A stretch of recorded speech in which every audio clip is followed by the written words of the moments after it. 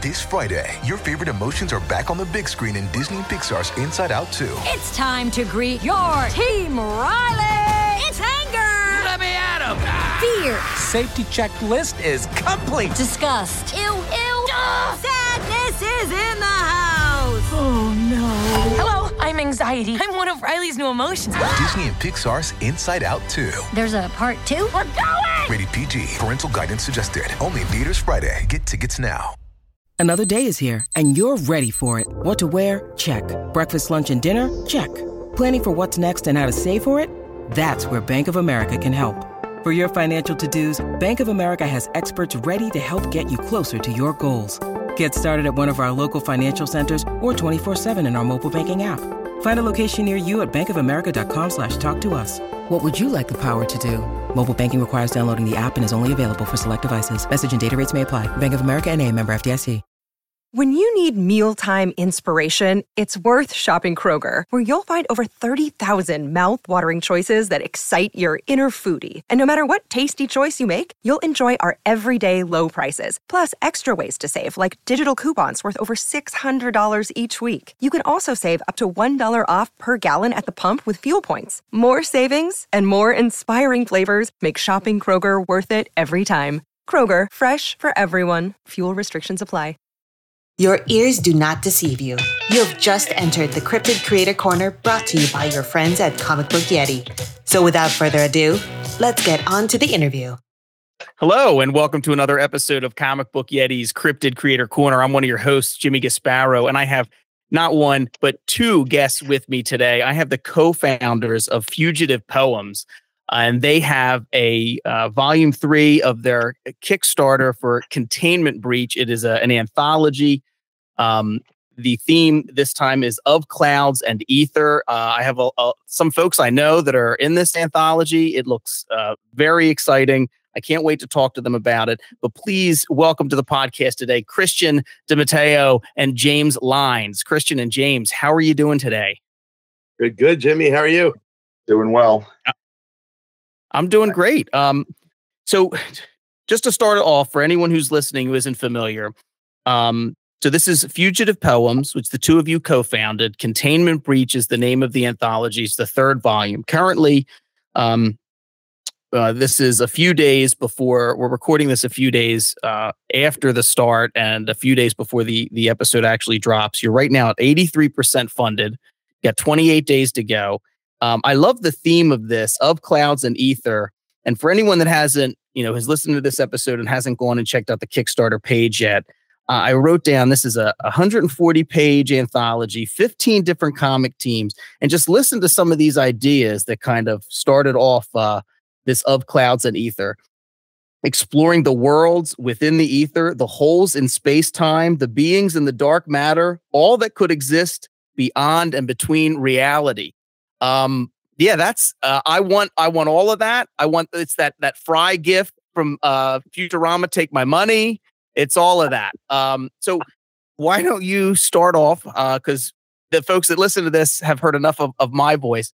So, Christian or James, whoever wants to take it away and kind of, talk to me about this volume of Containment Breach, this theme, and, how this began to come together. And then we'll talk about the Kickstarter and the reward tiers. You want to jump on first, James? Yeah, I'll start off. So those are Christian's words. Those are the words that inspire me as well. He's such a great writer, and really inspires the visuals of everything that we do. And he also one of the things that we do that's kind of unique to the anthologies, although people are starting to do it now. I'm wondering if they're getting it from us. We actually do prompt the teams. We not randomly select, but Christian and I have the list of writers and artists, and we pair people together. We don't always know them. Some, now on this one we've had a couple of people that have come back, so we're a lot more familiar with them. But we do had a whole batch of new people as well. So we would look. We review people's portfolios for the visuals and ask for writing samples, but we don't. The writers don't pitch us for the book. We just look at stuff that they have out in the ether. And we put them together, and then we have these random prompts that are made up by the other artists, and sometimes Christian will make them up as well, and they're handed out. So one of the things that I really like about our series, this is now our third one running, is that sort of that innovation of putting new people together and having creative sparks fly, and having that a little bit of that stress. You don't know the person, you're not as familiar with them, and you want to kind of put forth your best efforts. And we certainly get a lot of good effort out of people. So it's a great formula. It's a lot of fun. It's stressful for us too. We do a lot of work, but we also we enjoy the heck out of it, putting it together. And so the first volume was like Quarantine Chronicles, I think, was kind of the volume tagline of it. The second one, Myth Reborn, which was very good, had a lot of fun stuff in it. And so, Christian, where did Of Clouds and Ether, like, where was there a particular inspiration where you thought, oh, this is where I want to go with this? I've got to give credit to a very dear friend of ours, Evan Knapp. Couple of things happened. We had another theme that Volume 3 was going to be. Oh, okay. But we got so many people. The Myth Reborn was a big hit, and which we were thrilled about. One of our missions as a company is to raise the banners of all these other great indie artists and ourselves. We want to get people out there. We you can't get published till you're published, right? So we said, well, the heck with it, we'll publish. And we've had a bunch of people go on. Actually, just today, I was going to hold it up, but this is not going to be on camera. Ben Humanix, Bro D Can't Be Broken, came in the mail for me. Ben was... I know it. If we do put it on YouTube, but just to show you guys, I'm holding up my copy of Bro D Can't Be Broken. I've got, and I've got books from so many people that were in Volume 1 and Volume 2. They're going on to other projects, and that's what we want to do. Well, Myth Reborn was such a hit that when we put out the call for Volume 3, and we don't tell, no one knows, you don't know until you are accepted what the theme is. Right. That's cool. And certainly not the creative prompt, because those are team created and shuffled around, which is so much fun, by the way. But we had so many people come out, writers and artists and whatnot, that we decided to do 2 books. And we still had to turn people away. We still had there was a moment of the contemplation of how many books could we possibly do, and we decided to do 2, which almost killed us. We did them both at the exact same time. Volume 4 is done, and so I'm talking to my friend Evan Knapp about it, and I said, well, this one's going to be this.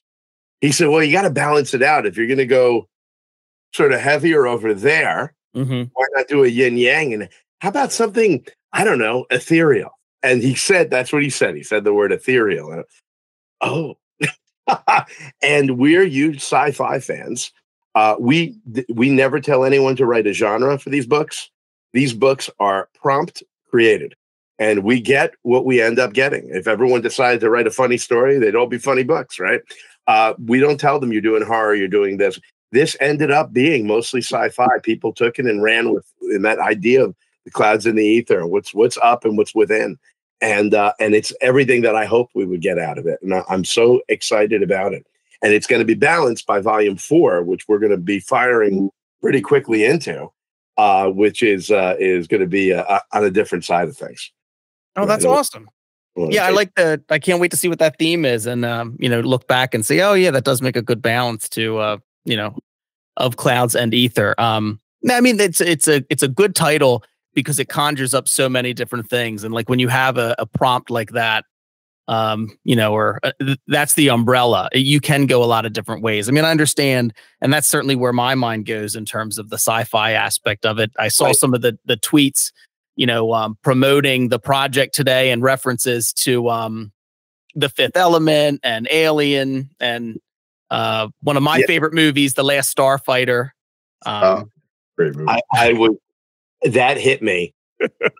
And I realized I could use the tagline as a comic quote. And I was like, I got to do it. It took me, Jimmy, I'm not the visuals guy. I'm the writer. It took me so long to put that visual together. James probably could have sneezed and had it done. But that little game was a work of hours and sweat. I'll share something with you that I have not shared with anyone else. All right. This, and you can't, no one can see it on the podcast, but let's see if I can get it. No, there you go. See that list? It showed up for a second. These are all the possible titles, well, that of Clouds and Ether. Oh wow! I've got Astral Maps. I've never shared these publicly with anyone. Astral Origins, Astral Planes, Gravity Well, Through the Nebula, Funky Space Gas. I was getting a little punchy at one point. We may do Funky Space Gas one day.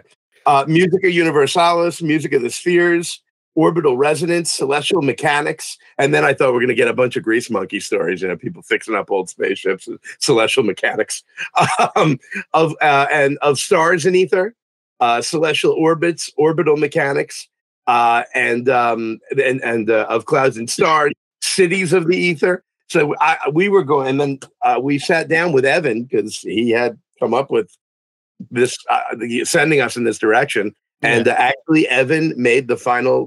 Evan and my wife together made the final call. Oh, nice. Well, I think I like some of those. Actually, I like the idea of celestial mechanics, of a bunch of working on like Taxi, but with spaceships. Oh my gosh, Jimmy. One of the greatest shows ever. Yes. Oh, that's brilliant.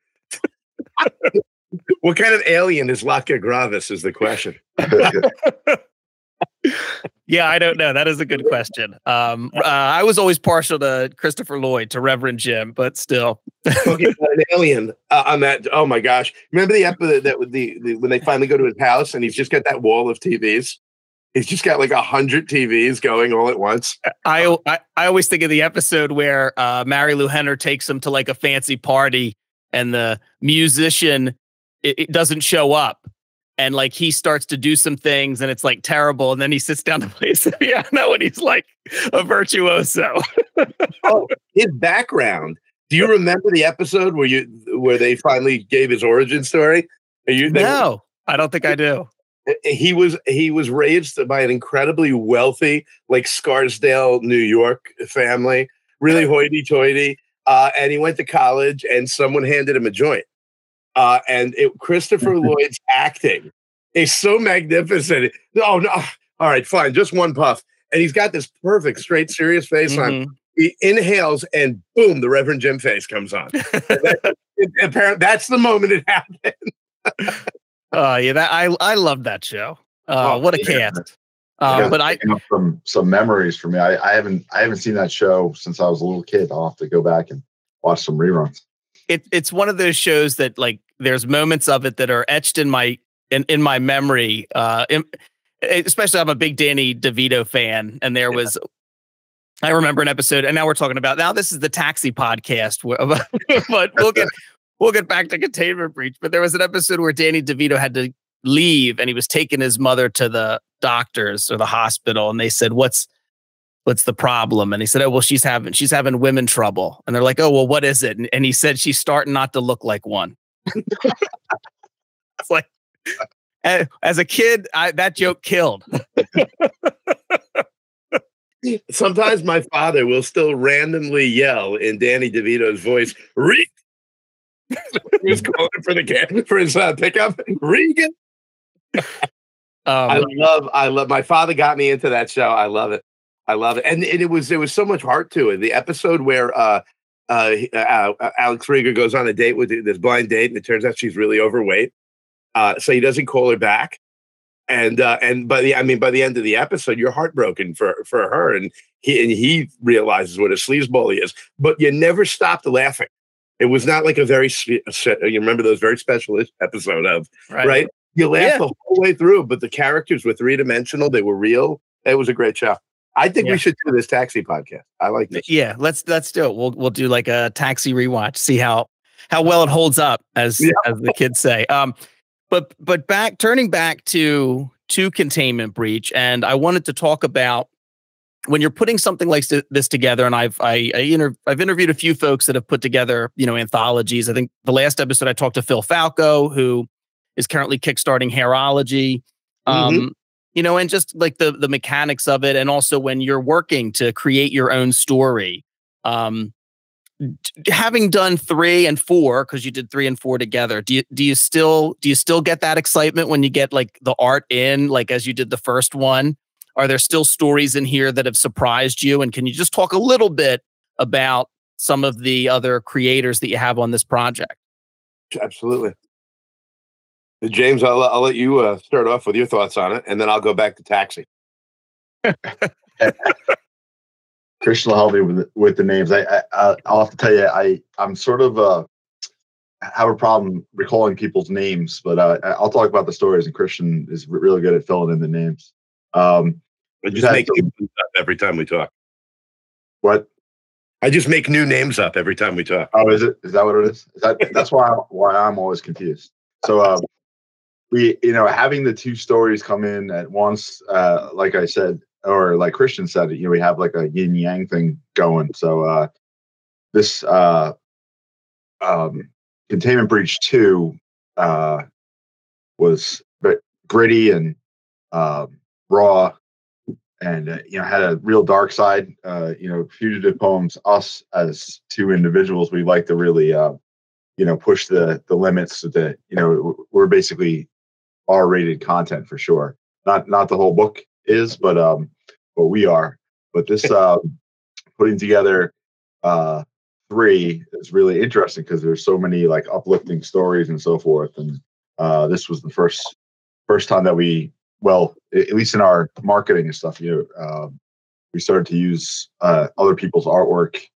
We used Gabe Martini's, an image out of one of his stories, Sleep Stream, as the cover image for the Kickstarter, because I'm good at drawing kind of. I come from a metal background, like that's sort of my genre, if you could say it, for my illustrations.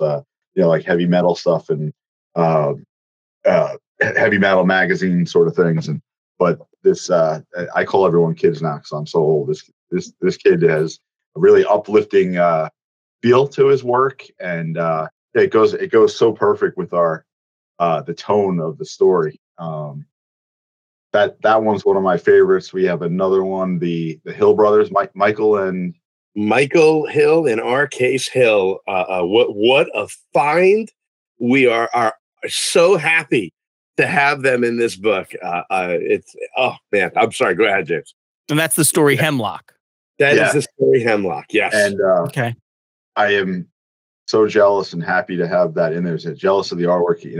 I love it when someone takes the traditional and does nothing but scan it in. And you can see all the not in a bad way, but you can see the marker lines and stuff in their coloring.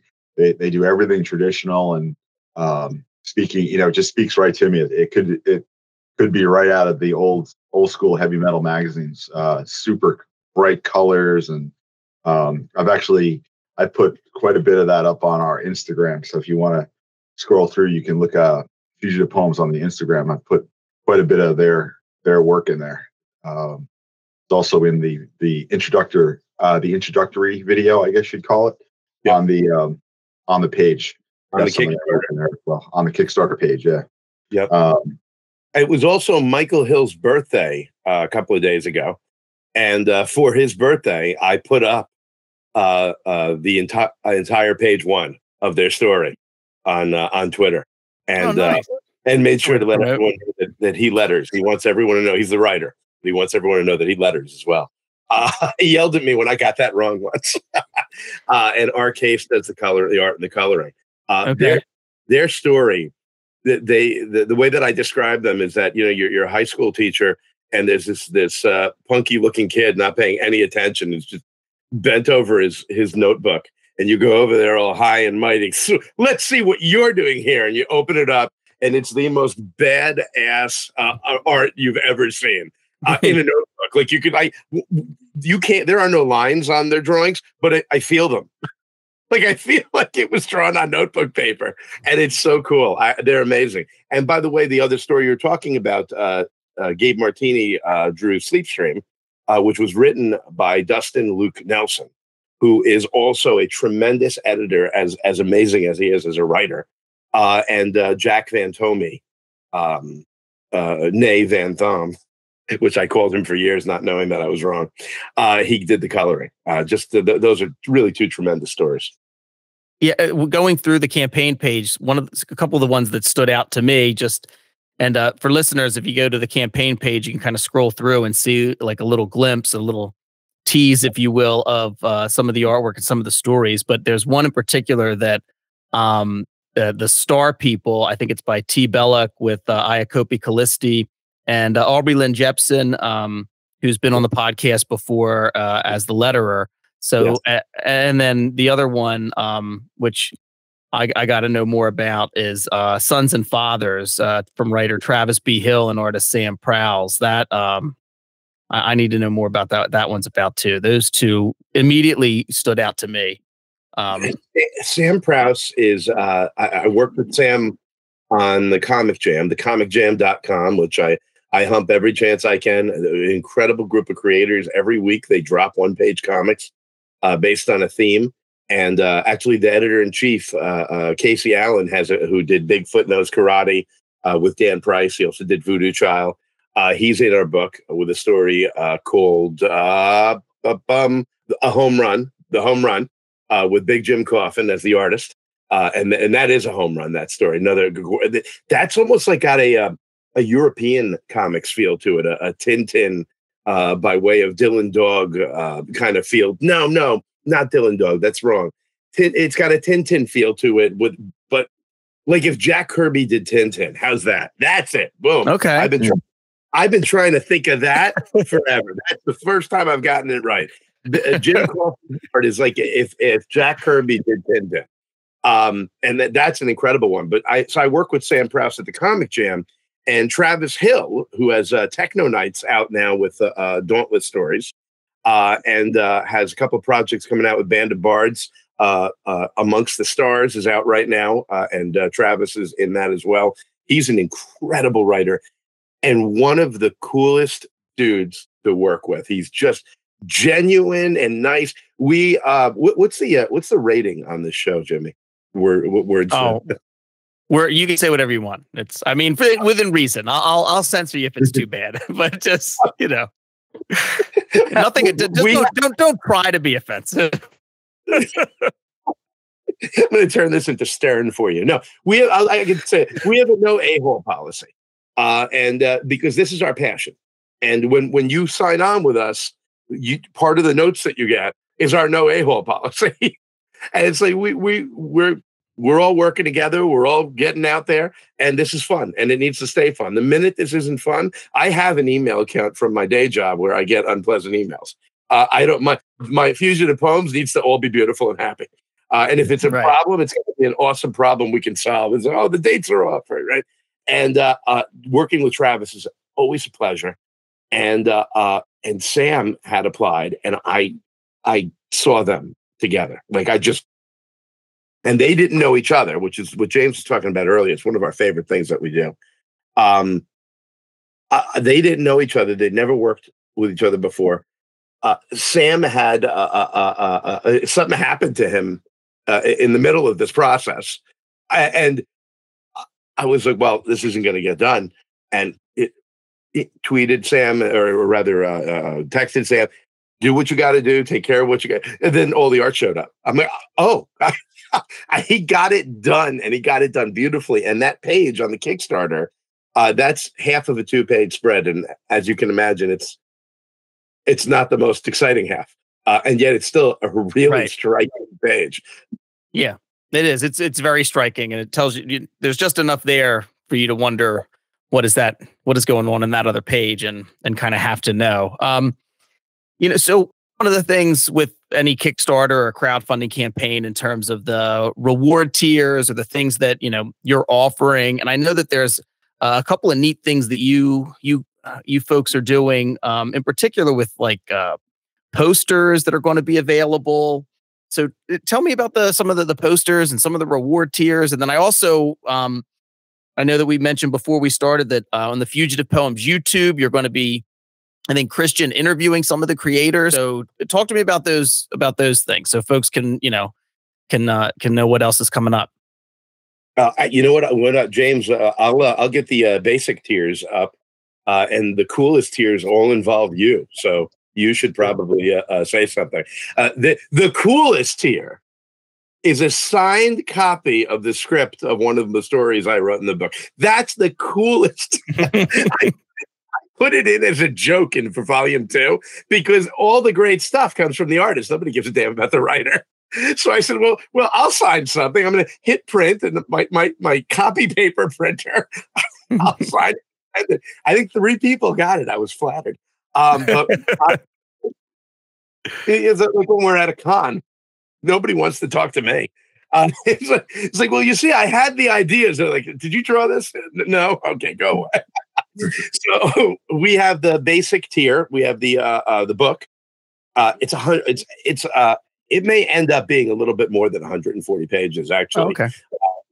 It's pretty much done. We're putting the finishing touches on it. But it's 140, at least 140 pages of wild sci-fi stories. And they're wild. And that's kind of our thing, is that we don't do anything that's cliche or over. We want something that's really out there, and it's going to grab you, and you're going to have a ton of fun. You're going to say, holy cow, I never thought of that before. So that's the basic reward here. Sorry. Original too. I'm a real sticker for originality. I don't like rehashes of rehashes of rehashes. You know, that's one of the things I'm really proud of in our books. You're going to see brand new stuff and new ideas. And I tell you that Containment Breach 2 is so dense that it wasn't even a book that you could read in one sitting. And not only the page count, but also just to really soak it in. You had to break it up over a couple days. It's a really intense content, because we're not doing 50 pages. Everyone's doing, our shortest story is like I think 4 pages, and the longest is like 12. Mm-hmm. So you're having to pack a lot into a small area. So there's just a lot of cool original stuff in there, in the new one as well as 2.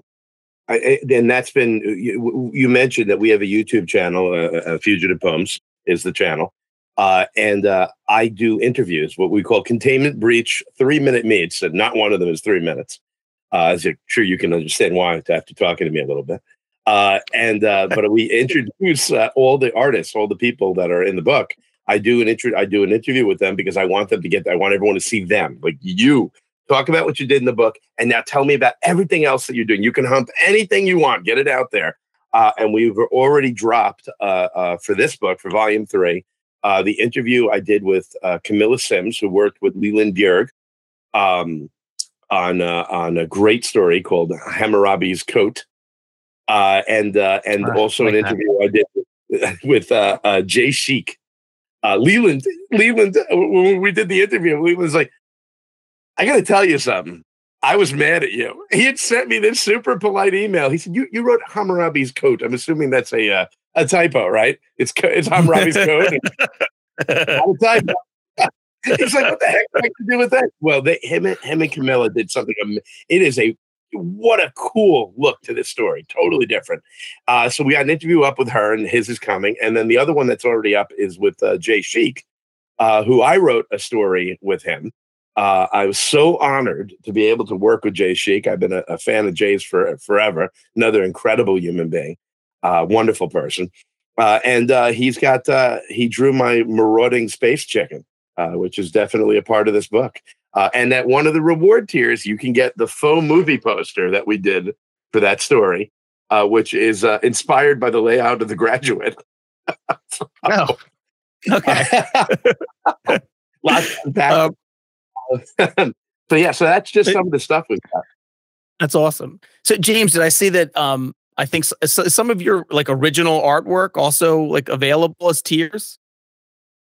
Yeah, so we have a couple of tiers. One is we did this on the last one. You can basically get a black and white drawing of something that kind of I choose.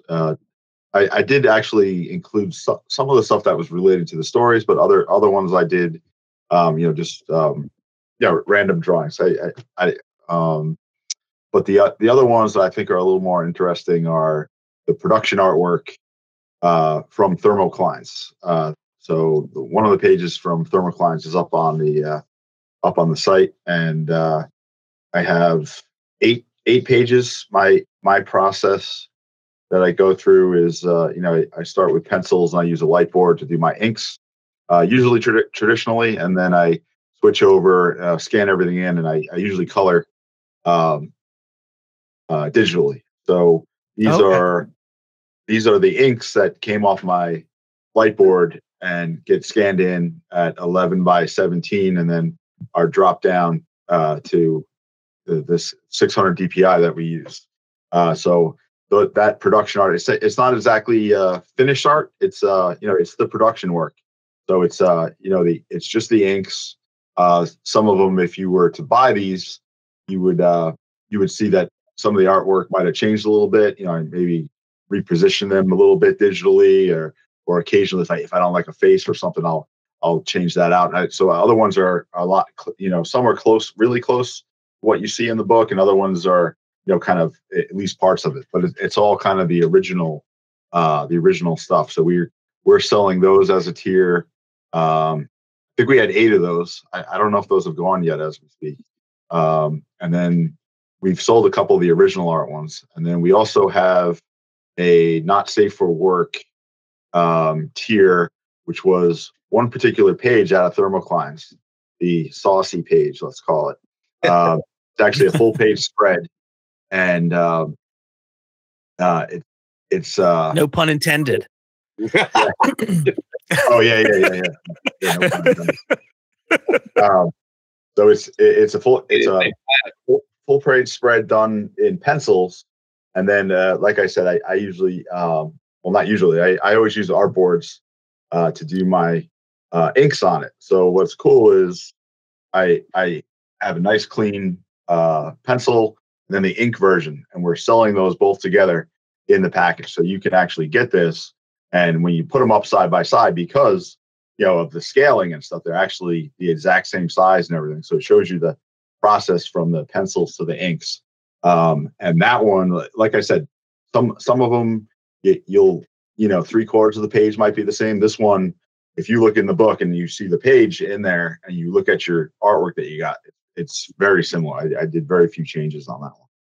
So, see, that's awesome. It's so cool. I love those Kickstarter tiers that kind of, allow you to kind of have that piece of the artwork, especially artists that are still doing things, even if, pencils or inking traditionally, before switching over to digital and color. I love that aspect of it, and be able to have that thing you can hold in your hands and, put on the wall. And the artwork, I mean, James, your artwork's fantastic. Thank you. Actually, we did the same tier for Containment Breach 2, and that one I did do watercolors too. So those were a bit more finished. Still different. I did watercolors, but then when I brought them in and processed them, I made them much darker. It's a very dark story, so it was all happening in dark rooms at night, and things skittering around and so forth. If you haven't, some people will be looking to buy our legacy tier, where you can actually buy all 3 of our books. So we got a real dark story in number 2. So I had the original watercolors, and then I really darkened them up in there. But I think we sold that one out, right, Christian? Oh yeah, that was gone. All that mailing out your art was painful. I hated sending it out, but it sold. It doesn't bother him at all. He's not attached at all. I'm sitting there rolling them up, going, "Well, this is gone." James, I do want to say before we go much further, like when folks have like stuff in the background, and I know a lot of writers like Christian will sit in like front of like books or like a little library or whatnot, or I've had different artists, just in different spaces, but I love whatever room you're in terms of the I guess the stereo system back there, the lighting. I got the Joker poster. And what is that? Is that like a heavy metal Frazetta on the wall framed back there? So that is a what do they call those? Gliche print of Frank Frazetta's Conan. I'm a lifelong Frazetta fan. I believe I'm not 100% sure, but I believe it's actually the size that it was painted at, and it's a limited run. The Frazetta girls, I believe it's his two daughters, are they sell a lot of his prints and stuff, and put a lot of cool merchandise. So this was like 150 or 100 or something.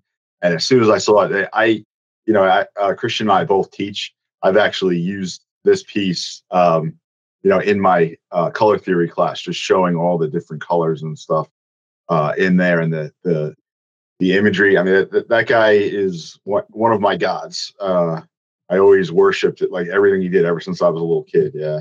And that's my stereo rack back there, all 70s equipment. I got lots of records too. So this is actually my art studio. I would show you my art desk, but it's kind of a tragic. I know we're on a podcast, but I want to try. I have to get some of this and like cut it down to video so folks can like see this in the background. But it's awesome. That Joker there, he's not quite done yet. He's going to be for sale at Terrificon up in Connecticut. Christian and I are doing that. So that's awesome. That's all fan art that I did. I have a Hulk girl. She's kind of hard to see back there.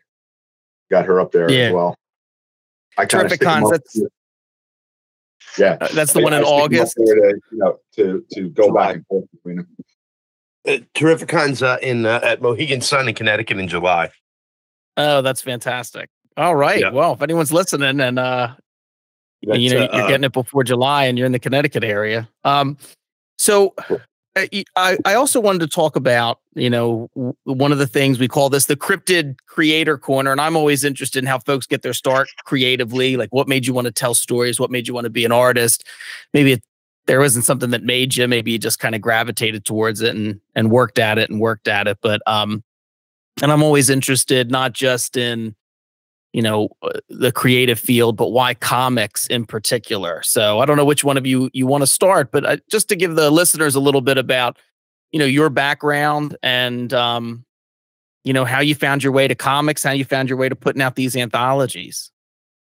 Actually, I can answer that and also mention there's one other tier I wanted to mention because it ties to James said that we're both professors, both college professors. I teach writing and literature. I also have a company, Tellworthy Creative Writing Services, where I'm a writing coach and editor, and editing the stories is one of you. This I can get a bunch of the questions that you've asked together here. One of the great pleasures. I am excited every time a script comes in, every time a new piece of art, the pencils to the inks to the colors, and I love the entire process. And I love being the editor in chief, and James is the art director. And we have Mark Capitelli as our senior editor. We have it's not like, oh, it's too much. Oh, it's another job. No, this is the one I'm looking for. And we have had a great time working with up and coming creators as well and helping them. James talks about color theory. He's talked about it with some of our artists that don't do color normally. And he's helped them out. He's helped them not just lay out pages, but how to color them, how trying different effects for shadow and depth. And we love it. We're happy to do this. I am on the ground level of every script. I start with, you send me the script, I'll send it back to you 5 times if I need to. Always fun and having a good time with it, but it's not going in the book if it's not great. And I know you can make it great. And I love that process. So one of the reward tiers here, because we had a bunch of people tell us after we finished these books, I've never worked with an editor before. I've never worked with an art director before. I get it now. I see the value. Thank you. This story wouldn't have been this if we hadn't talked about that, etc. Well, we decided to put up a reward tier where you get the copy of the book and a script review. If you want to send me a comic issue script, and I will do what I do for our people on it. I will write huge commentary all over and really give you thoughts, tell you what's great, because that's so important to tell people what they're doing right, not just so they feel good, But so they keep doing it. No, we need more of this, right? Here's where this went off. Please don't ever do. And it was what I call the Biggie Smalls ending. It was all a dream. We do not allow that as an ending in our books. It was all a dream, right? And I'm always anyone that's worked with me, you'll hear them talking about probably making fun of me about the button. Oh yeah, well, but where's the button on the end? And explaining that concept. Yeah, the story ends, but then what are we left with? What do you want to still play in my brain, right? So we put that a script review is one of the reward tiers, and a portfolio or art issue review from James. You get the book, and he will review your portfolio. I mean, people come up to us at Terrificon, show him their portfolios. I just sit there in awe of anything because I can't draw. But he gives. Yeah. I won't be giving you the art comments. I'll be like, "Good for you. You're not doing stick figures. I do stick figures." But so those are 2 tiers, and that is because that's not maybe this will sell. We'll put it on the tier. No, I would love to do that. We actually, Fugitive Poems is going to be hanging out a shingle later this year once we're through this, offering some limited editing slots and writing coach and art slots because we love to do. We love to teach, and we love to think about this stuff, and so we decided to put that there for that reason. Yeah, I think those are great tiers. Sorry, James, go ahead. Yeah, also along those lines, we're later on in the year in our YouTube, we're going to be making some videos that kind of go through the process, like the things that we have to say over and over again to our contributors. We're going to kind of make some video content out there for people who want to get into the game, and also we do have 3 different tiers. So if you're just an artist, we have just the art review. If you're just a writer, we have the writing review, and then Christian said we do have the combined one as well. So there's one for any customer. Yeah, I'm sure those are going to go. I always think those are valuable. I think I see it less and less in the few years that I've been active on Twitter and the indie comic circle and working for, or interviewing for Comic Book Yeti. People kind of like shying away or saying like, "Oh, I don't need an editor." Like more and more, I see folks embracing like the benefits of you want to have a professional looking comic. The 2 things that folks sometimes, because of the cost, think they can't. They I guess try to skimp on, are like a letterer and an editor. But I think you need a professional of both. Oh, lettering is. I didn't understand lettering really until we got deep into making comics. Understanding a lifelong comic fan, I did not understand the value till I started making comics of the letterer. And Kevin D. Lintz, who I have dubbed the master of visual sound, is a terrific letterer, and he's going to be lettering our volume 4 story. Tom Lynett lettered our volume 3. But Kevin said when I interviewed him on our Fugitive Poems YouTube channel, see how I snuck that in? Subscribe. Yeah. He said, a good letterer, a letterer is doing their job when you don't notice, you don't think about it. And I've seen exceptions to that too. Who I love is I've never worked with letter squids. Yeah. Letter squids work with Fellhound on Captain Rayo. Fellhound, another incredible human being. The lettering is a character in Captain Rayo. As a character, it's its own character. It's incredible. So I think there's what Kevin Lynch said, which is correct, where it's you're flowing with the comic and the words are just part of the art. And then there's this other bombastic way you can do it. And if either of those ways are done poorly, the comic is destroyed. We had a comic in volume 2 that was gorgeous. And then the artist did the lettering. And we had to very politely be like, so you get someone else to do the lettering. Yeah. It was like someone had, these people had been doing it, throwing food on paintings in museums. It was like that. And it was shocking because suddenly I couldn't even see the art right. I'm like, I know this is beautiful art, but why it doesn't look beautiful anymore? And it's not the art's fault. The art didn't change. Right. So yeah, absolutely. 100%. And an editor. Yeah, those 2 things I think have such a big impact. And I think those are great reward tiers. Thank you. So how did the two of you first, connect for Fugitive Poems? So Christian and I worked together at the same college, and we were friendly. We'd say hi in the hallway. We didn't really know each other that well, but James is terrifying if you don't know him. He has what I call resting psychopath face. Oh no! You're walking down the hall and you see him. I'm 5'6", which is very tall for an Italian. Don't make fun of me. No, but he's very tall, and so he just walks down the hall like Michael Myers. So I knew him, and I liked him anytime I'd had an interaction. But we didn't know each other that well because occasionally I was terrified. I don't believe it. James is the friendliest faced person I've ever seen on this. James, I think you and I would be instant friends. Yes, I agree. So we had another guy. He actually does interviews as well, Mike Gracia. He at the time was working at the school too, and Christian had I forget. Did Mike request a script, or did you pass it off to him, or? Forget that part of the story. Michael Grassi is the reason I started writing comics. I've written novels and short stories and screenplays and plays, and despite my lifelong love of comics, I never wrote comics, which is weird. And he said, "Would you write a script for me?" And I said, "Sure." And I started writing some scripts for him. And then I had an idea, which happens like 47 times a day. I wish I had more time.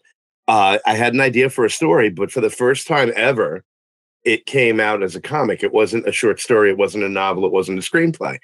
I knew in my soul this was a comic. I was picturing the panels first, and I'd never done that.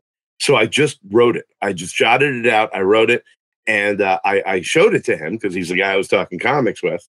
And James.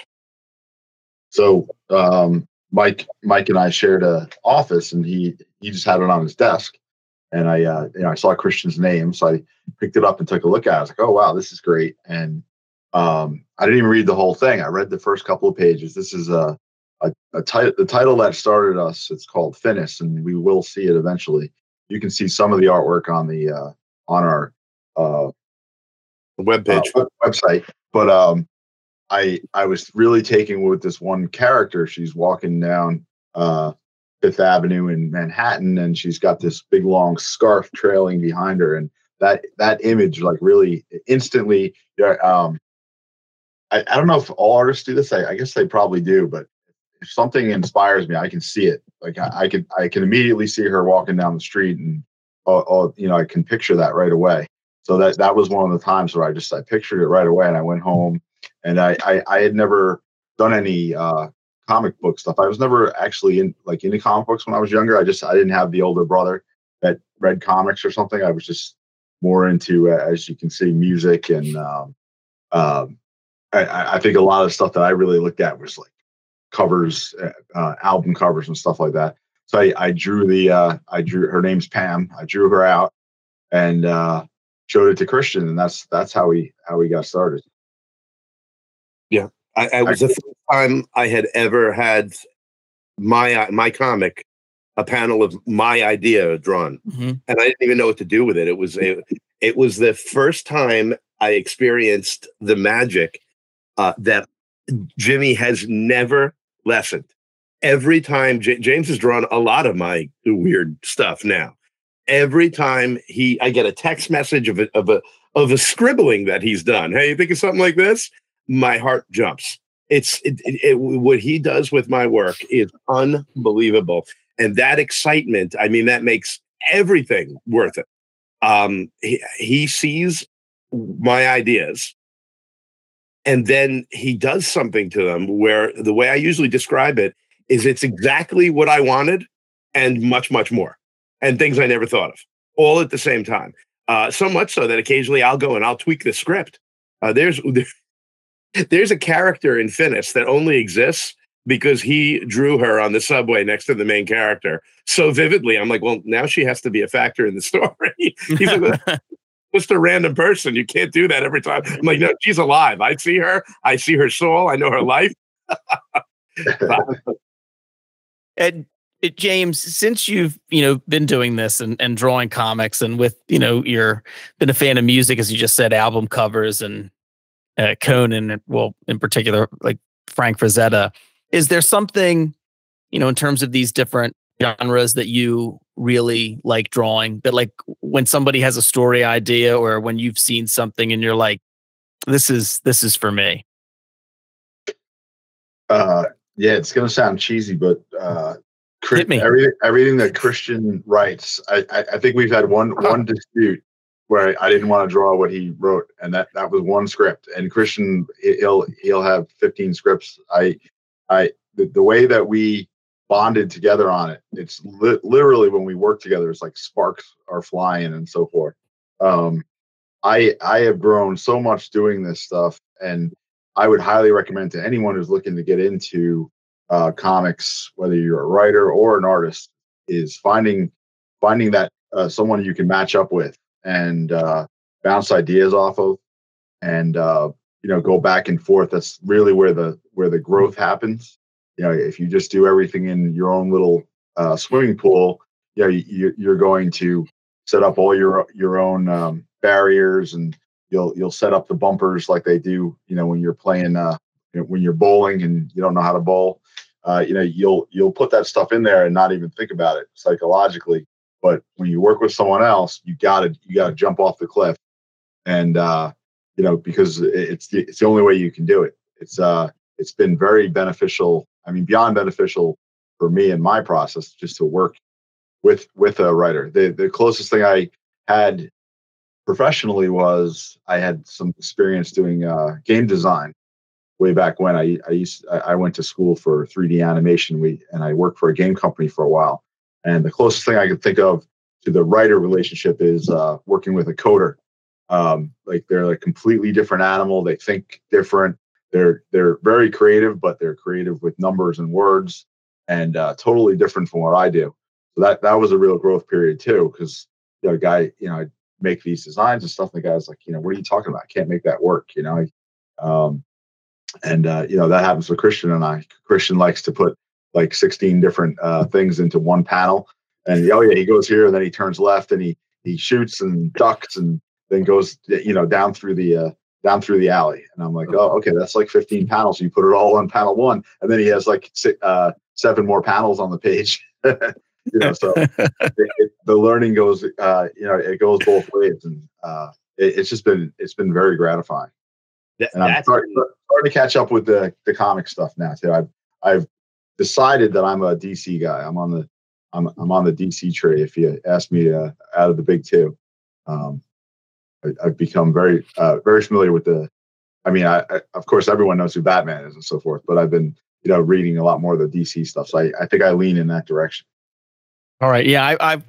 I've always read more DC. I've read very few Marvel comic books in my life. Like, whenever I have somebody on and we start talking comics, and they're like, of course I love the X-Men. And I'm like, Mom, please don't ask me any X-Men things. Yeah. It was just a big Marvel-sized hole in my comics reading. But I gravitate more towards. I've read a lot more DC over my life. That really, it just aligns more with what I like about comics. Christian bought me an 80s X-Men comic, and I got to one point, I sent him a picture of remember that 80s outfit that I said. Now it's like, what is this guy wearing? And it just got really crazy. That was like a late 80s X-Men book, and I was just like, I stopped at this one frame. I was like, I don't even know if I can read the rest of this. It's ridiculous. I'm all more. He had some sort of pseudo 80s spandex on, and weird glasses, and yeah. I like looking at, like, reading the older comics, in particular, like the 70s and 80s. Not too far back in the Silver Age. I like some of them, but I like getting the comics from like the 70s and 80s and looking at the ads in the comics. Yes, I would buy a hardcover book that's just like Marvel and DC ads from the 80s, like for old TV shows and cartoons and other weird products. Like I would buy a coffee table size book if somebody just collected them. Yes. Yeah. Yeah. I love that stuff too. I'll find like an old Look magazine or something like that. The kinds you'll find in tag sales. Yeah. I'll do the same thing. I'll flip through. Sometimes the content's cool, but I'll sit and I'll rip out picture. Yeah, I'm a real car buff as well, so I'll pull out all the car ads for Chevrolet and Ford and stuff. I love that old advertising. Yeah. There one comic in particular, like there was a double page spread ad. I think it was from 83 or 84. And it was an ad for the Saturday morning cartoons. And it was like the Mr. T cartoon. And it was a couple of others, Shirt Tails. And I was just like, I just want this. I just want to frame this. Yes, absolutely. I saw one the other day. It was my buddy Dave Katz, who has a story in volume 4 that is going to cause existential crises in the readers. I'm just saying that right now. It's incredible, and we teamed him up with Rob Toll, great artist, another comic jammer. But he bought me a collection of the entire run of Slash Maraud from DC, and it was this. I mean, it's wild, early MTV era '80s DC comics Slash Maraud, and the comic is so '80s and awesome. But I kept getting completely distracted by the ads. Capri Sun is teaming up with Sega for what? But yeah, awesome to find this. Well, Christian, similar to the question I asked James, I'm just curious. You said you've written, in addition to getting into comics, but you've done novels and screenplays and plays, short stories, I'm sure. Is there a genre, like you say you have like 47 ideas a day, but is there something that you typically tend to gravitate towards? Like, or is there some hook in terms of writing that you really like, to see, or you really like to tell stories? What do you mean by the hook? I mean, like, maybe not like an overarching genre, maybe hook's the wrong word. Maybe like a theme, like big right now is, old man caring for like a small child, like The Mandalorian or Last of Us or something, or like Lone Wolf and Cub type of thing.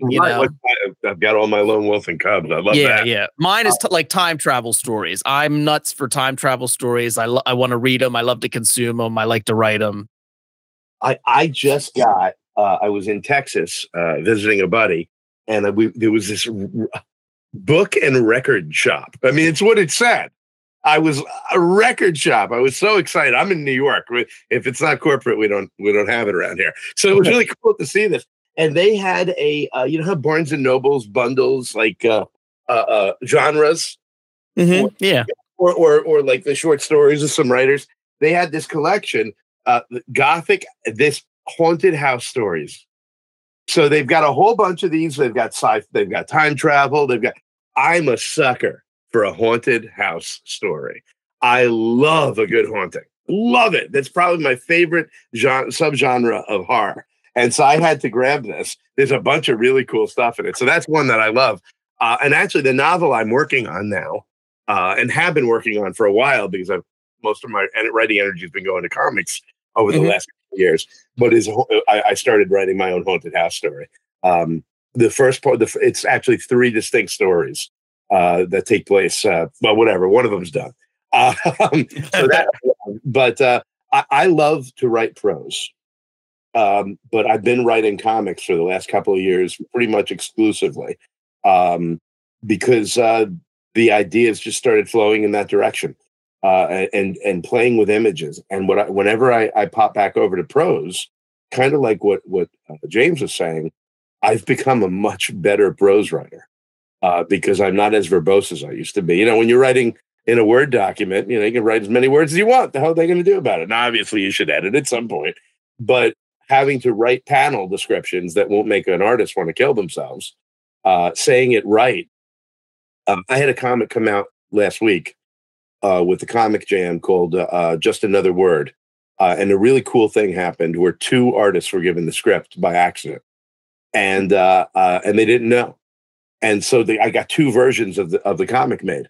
And the thing that struck James and a number of other people that looked at it is how similar the design of the main character was. And to these two artists did, Brian Beardsley and Dougal.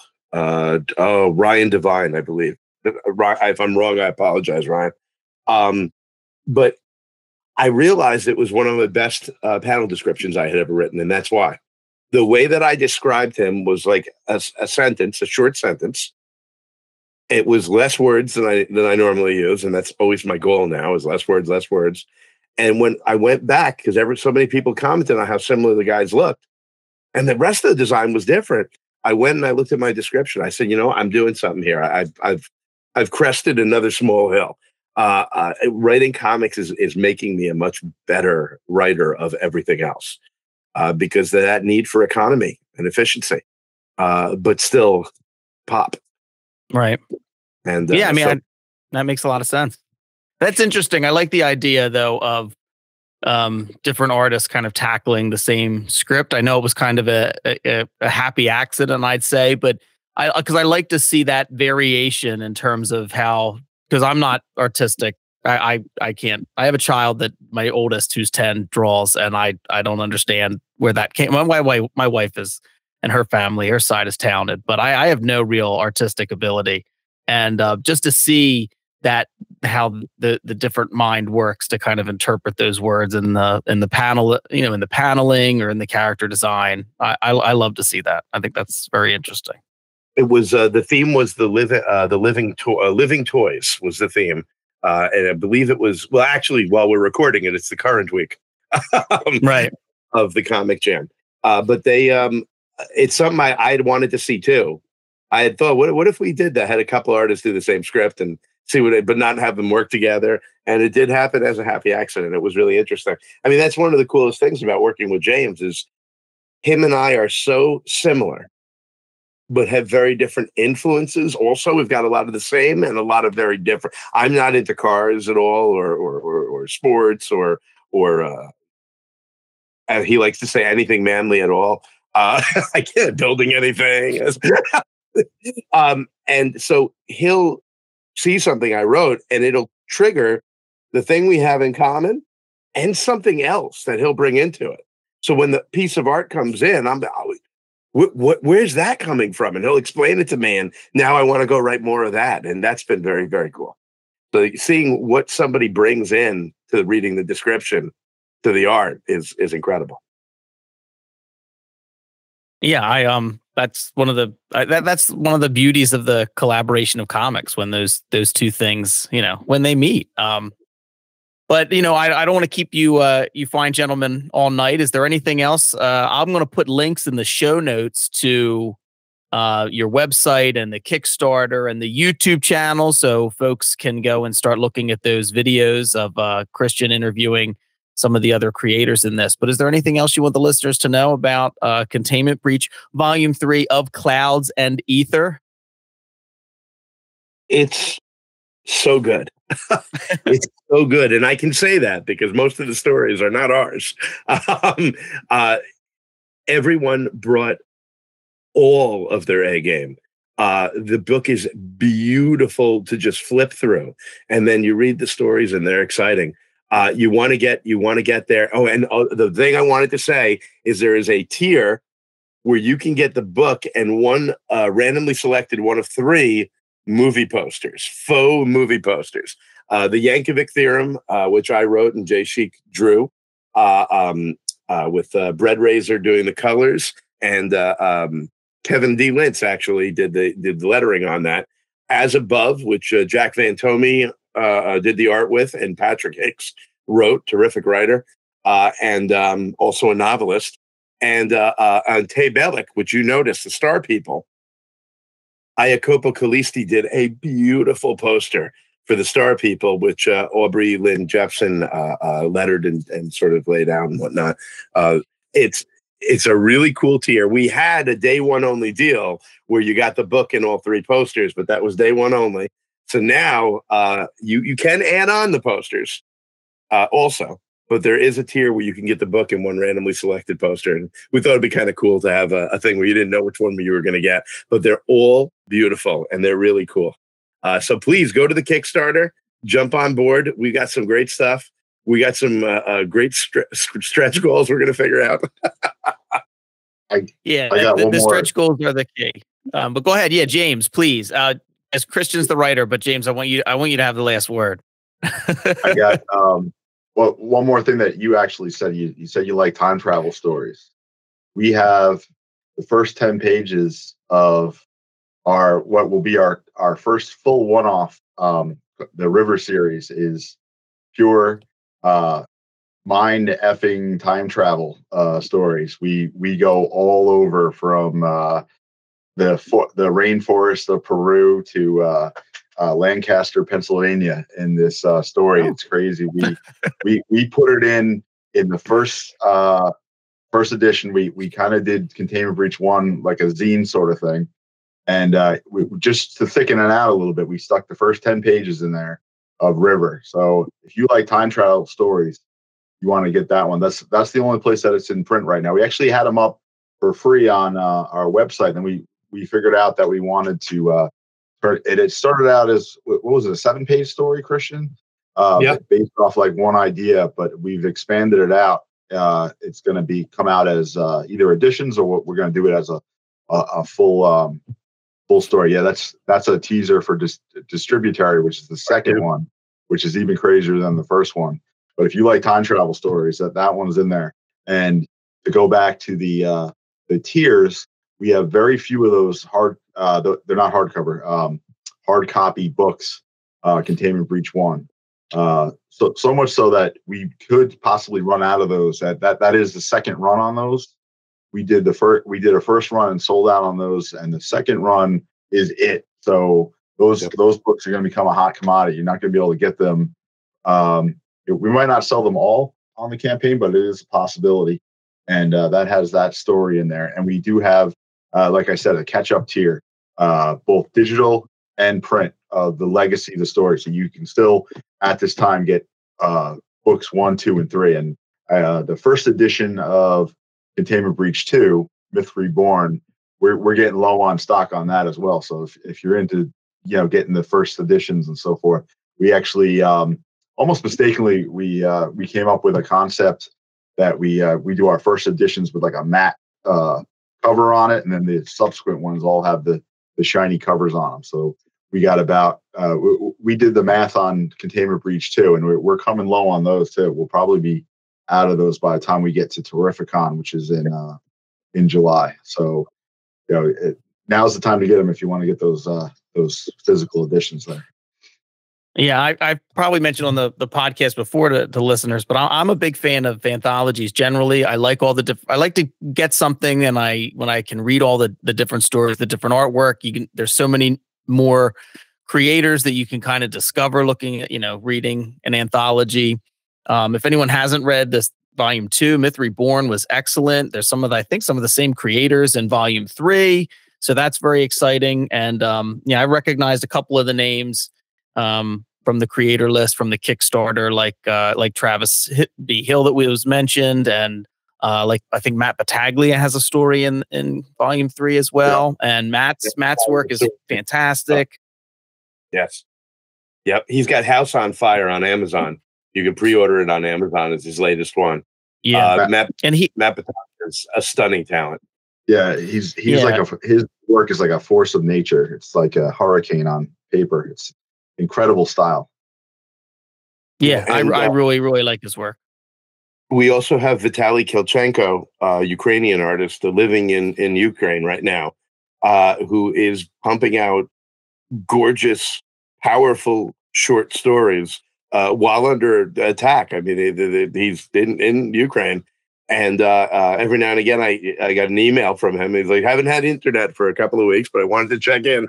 He's actually currently in Amongst the Stars from Band of Bards, which is up on Kickstarter, and a bunch of fellow fugitives are in there as well. Ben Humanik, who was in Volume 2. We've got Brett Fisher, who is going to be in Volume 4. We've got who's the other person? And Travis Hill, who is in Band of Bards Amongst the Stars. So if you want a great double feature, and you can get as much Vitaly Kelchenko as you can get, Vitaly is going to explode. Vitaly is so good. He is so good, gorgeous. If you look, there's the page with the rocket ship and the guy looking out of the window on the Kickstarter.